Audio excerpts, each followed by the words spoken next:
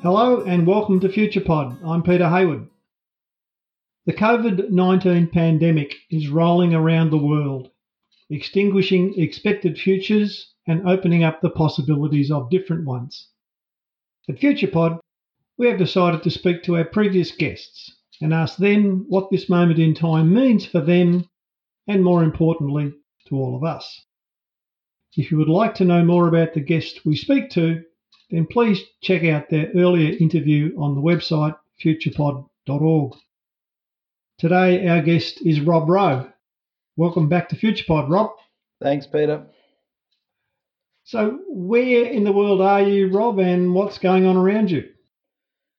Well, thanks for the opportunity, Peter and FuturePod. I'm in Melbourne, Victoria, at home, working like most of us.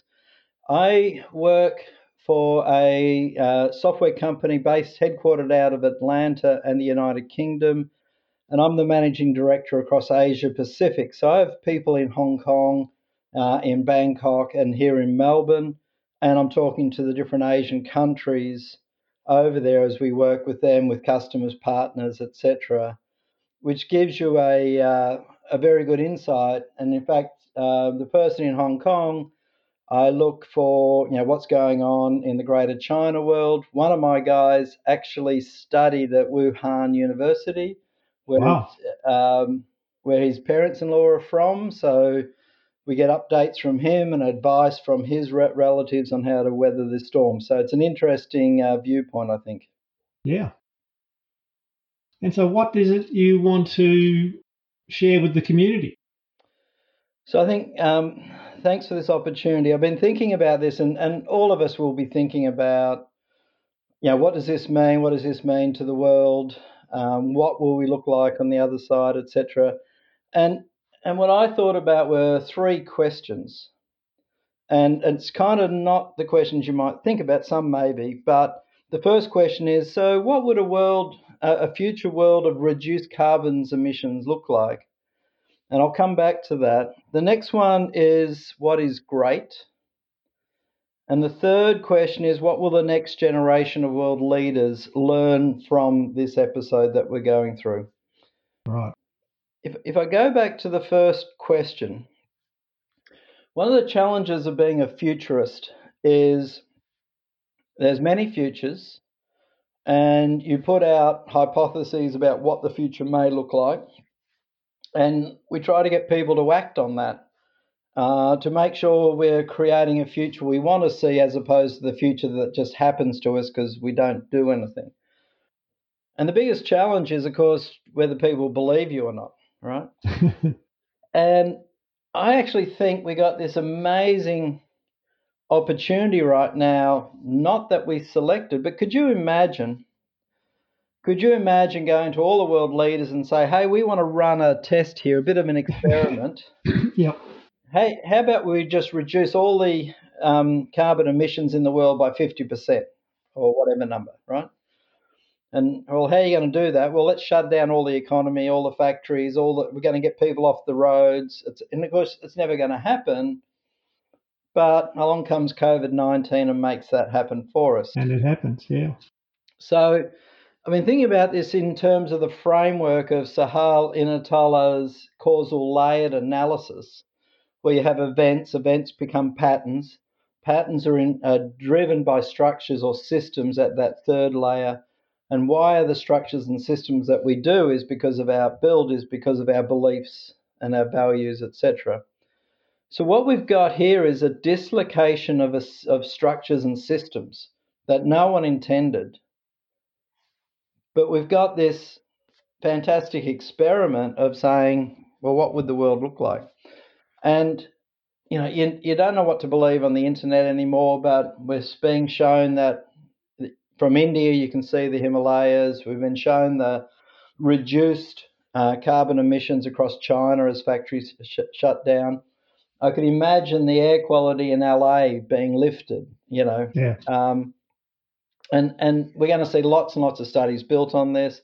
I saw the other night where seismologists are saying the Earth's not shaking as much. Wow. And they can actually read more finer grade, movements of the Earth than they could before. So we could never have made this happen. There's no Paris Accord, no any accord that could make this happen, right? Except it has. It has. It is interesting too, Rob, because I mean, for some people, if you said, right, what does a low carbon world look like? How would the world be if we in the 21st century tried to work within our carbon budget? Some people might immediately collapse us to Mad Max, living in caves, people sort of running around starving and that kind of thing. And that hasn't happened. We still live a fairly orderly life, even though carbon emissions have been halved by, as you say, 50%. No planes flying, no boats sailing, no global trade, but the lights are still on to some extent. And we have toilet paper. Yeah, some toilet paper. Now, exactly. So I just think that, because as a futurist, you can bang your head against a brick wall saying we should be doing this, we should be doing that. And of course, no one really buys into that because they want to see the patterns first. And of course, as we're learning, if you wait for the patterns, it's too late. Right. And so I think, number one, this is a great worldwide experiment, and we definitely will be seeing lots and lots of reports and work out of this. But then we take that lesson and we go into my second question, which is what is great? And I'll put out there right now that I'm not a fan of the current White House administration, but I get asked about, making America great again or the world great again, and I say, well, what is great? And a lot of people look to the economic factors, right? Look at the stock market, look at my share price, etc. And I always go, is that great? Let's have a look at health systems. Let's have a look at quality of life. Let's have a look at the fact that life expectancy in the US is either plateaued or declining, caused by things like opiate abuse and other things. And of course, this will now have an impact on it. But let's have a look at what is great. And we saw the New Zealand government do their wellness budget. So there's going to be another interesting test around what is great, around leadership, when it comes to this question of opening up the economy. And the question here is lives versus money. Yeah. And it's a bit to your Mad Max point as well. Well, we need to open up the economy or else we'll end up in Mad Max. Well, will we? And so when we look at today's generation of leaders, what are they going to put first? And I think, again, we're going to see a lot of case studies and academic reports and all that sort of stuff about what different countries do, what have they done in terms of putting money before people, and the whole moral dilemma around that. And so, when I look at things like, healthcare in the US, one of the issues is people didn't have healthcare, so they wouldn't front up to hospital to get tested. And if you look at the infection rates in the US per capita, they're 6 times what it is here in Australia. Yeah. So, this opening up because we've got to get the country working again, we can't make the cure worse than the curse. Well, we've got to look at this broader dimension of what is great. You would also realise, of course, that the death rate in America is disproportionately falling on the African American and Latino populations. Yes, and like anything, we've got to be careful about cause and effect, right? But what I've been seeing or hearing and reading is that, one, they're the poorer population. Two, they have some more issues around things like type 2 diabetes because of diet. What about access to healthcare? What about all the undocumented? I thought about this the other week, the undocumented immigrants, about wanting to front up to get tested and then, maybe get deported at the same time. So I think it'll be some interesting work done in that space. I think of the Freakonomics guys that talk about, did the drop in crime in places like New York because of the zero tolerance that came in, or was it because of Roe versus Wade, where the unwanted births went down, kind of stuff? But that wouldn't be a great topic to bring up with the current administration over there in the US. We're seeing the imbalances in the world, the point you raised there. And again, what is great? And is it great for the whole community versus great for some versus others? I personally experienced the US health system where I managed to break my ankle in 3 places playing soccer. And I had a fantastic experience. But I had a good paying job. They covered all my health care. I was in a good area in the world. And, I was well and truly looked after, and it didn't cost me much at all. But I would hate to be there without insurance, in not the right facilities, et cetera, et cetera. So this notion of what is great, and I'm thinking if I go to causal layered analysis, the first one was a structural experiment. This second question is now dropping down into beliefs and values. And if great is just having money, well, maybe now with the deaths and everything else, people will be re-looking at that. And then my third question was around what will the next generation of world leaders learn from all of this? So we've seen generations be formed by things they've gone through. So the First and Second World Wars, the Great Depression, and then we had the baby boomers, of which I fall into. And, I think that this generation of leaders right now that we've got in the world is a bit mixed and lost. So I look forward to the next generation coming up. And what I'm very hopeful for is that the lessons I'll learn out of this will be being able to step back and look at those earlier 2 questions, which is what is great?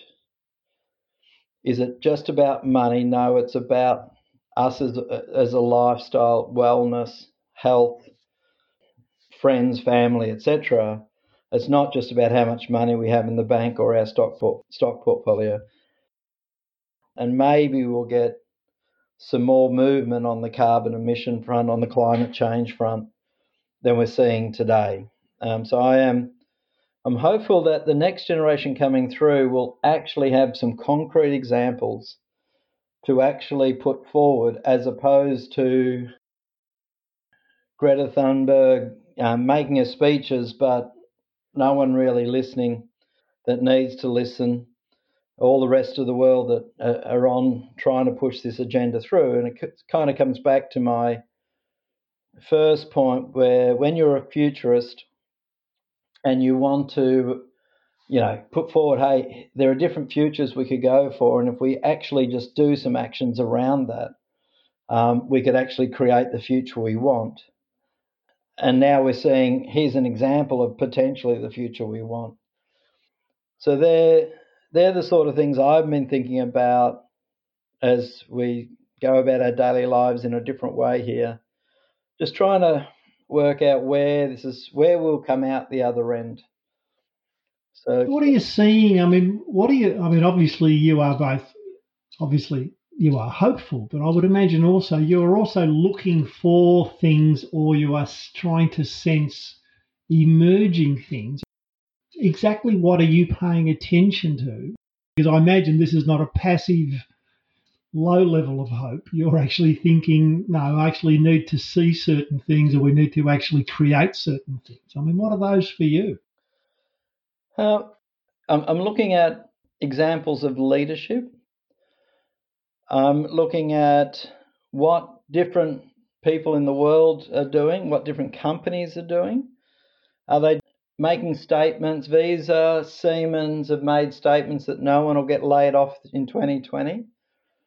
Are they doing that because they mean it, or is this another form of greenwash, COVID wash, if you like? I've also reflected on, so I'm a leader across Asia Pacific, and I had to make the decision on shutting our offices down here before our head office did. And I actually struggled with that decision, which is what people, as leadership, it is hard.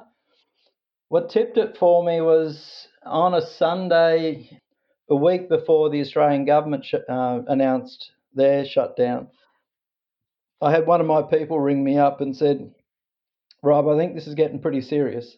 I've just been talking to a medical friend of mine, etc., etc. And I thanked him for that and then thought about it. And I thought, well, what am I waiting for? Mm. And I realised I'm waiting for one of us to get sick. So why would you wait for one of you to get sick? So, Yeah. I'm turning it back on myself, right?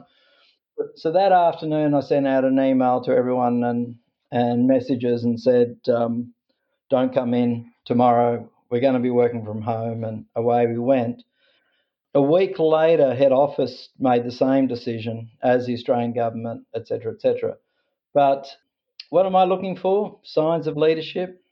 What am I looking for? Signs of change. I'm looking at also change of global structure change.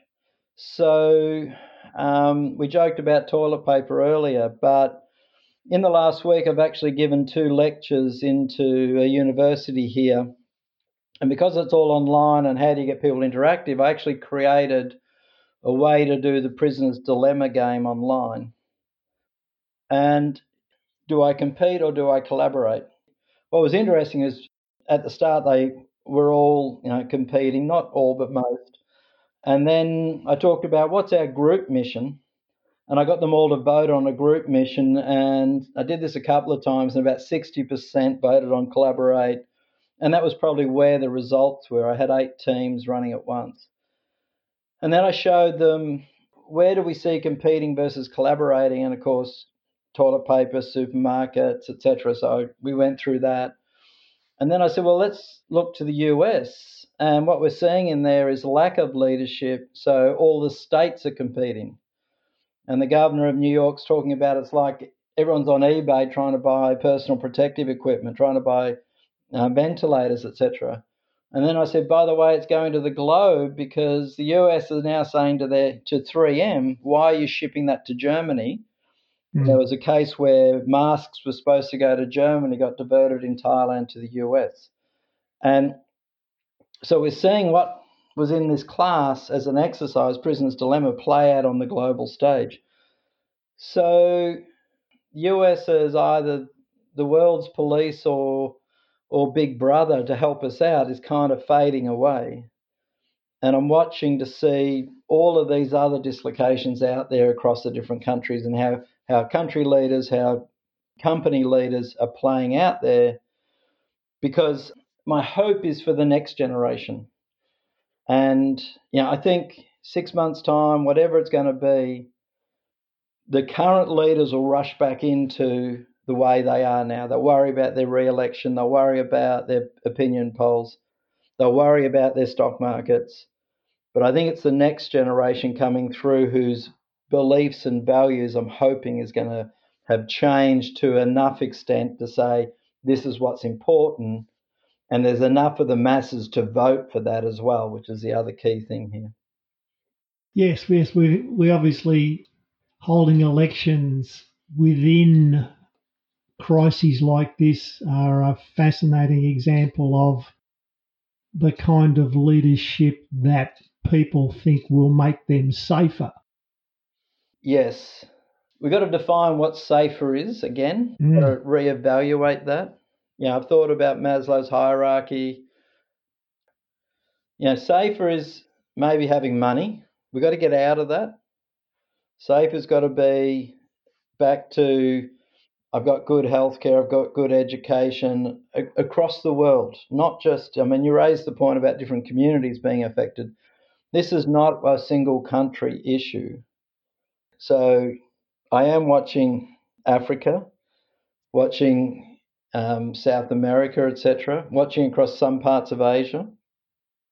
So it's safe is a very good question. Yes, at one level, our climate conversation, that climate is not located in a particular place, but climate is everywhere. And this virus is in some ways another one of those globalisms that can't be constrained to just be an issue in one place. If we ever want a lesson on the fact that we can't isolate ourselves in one country, we just got it, I think. and that we belong to the globe, or even though that, I mean, we have shut down borders and we've done all that sort of stuff, but this is a global thing that we need to attack on that level. All right, Rob, look, great to talk again. Thanks for taking some time out to talk to the FuturePod community. Stay safe and keep leading the way you want others to lead.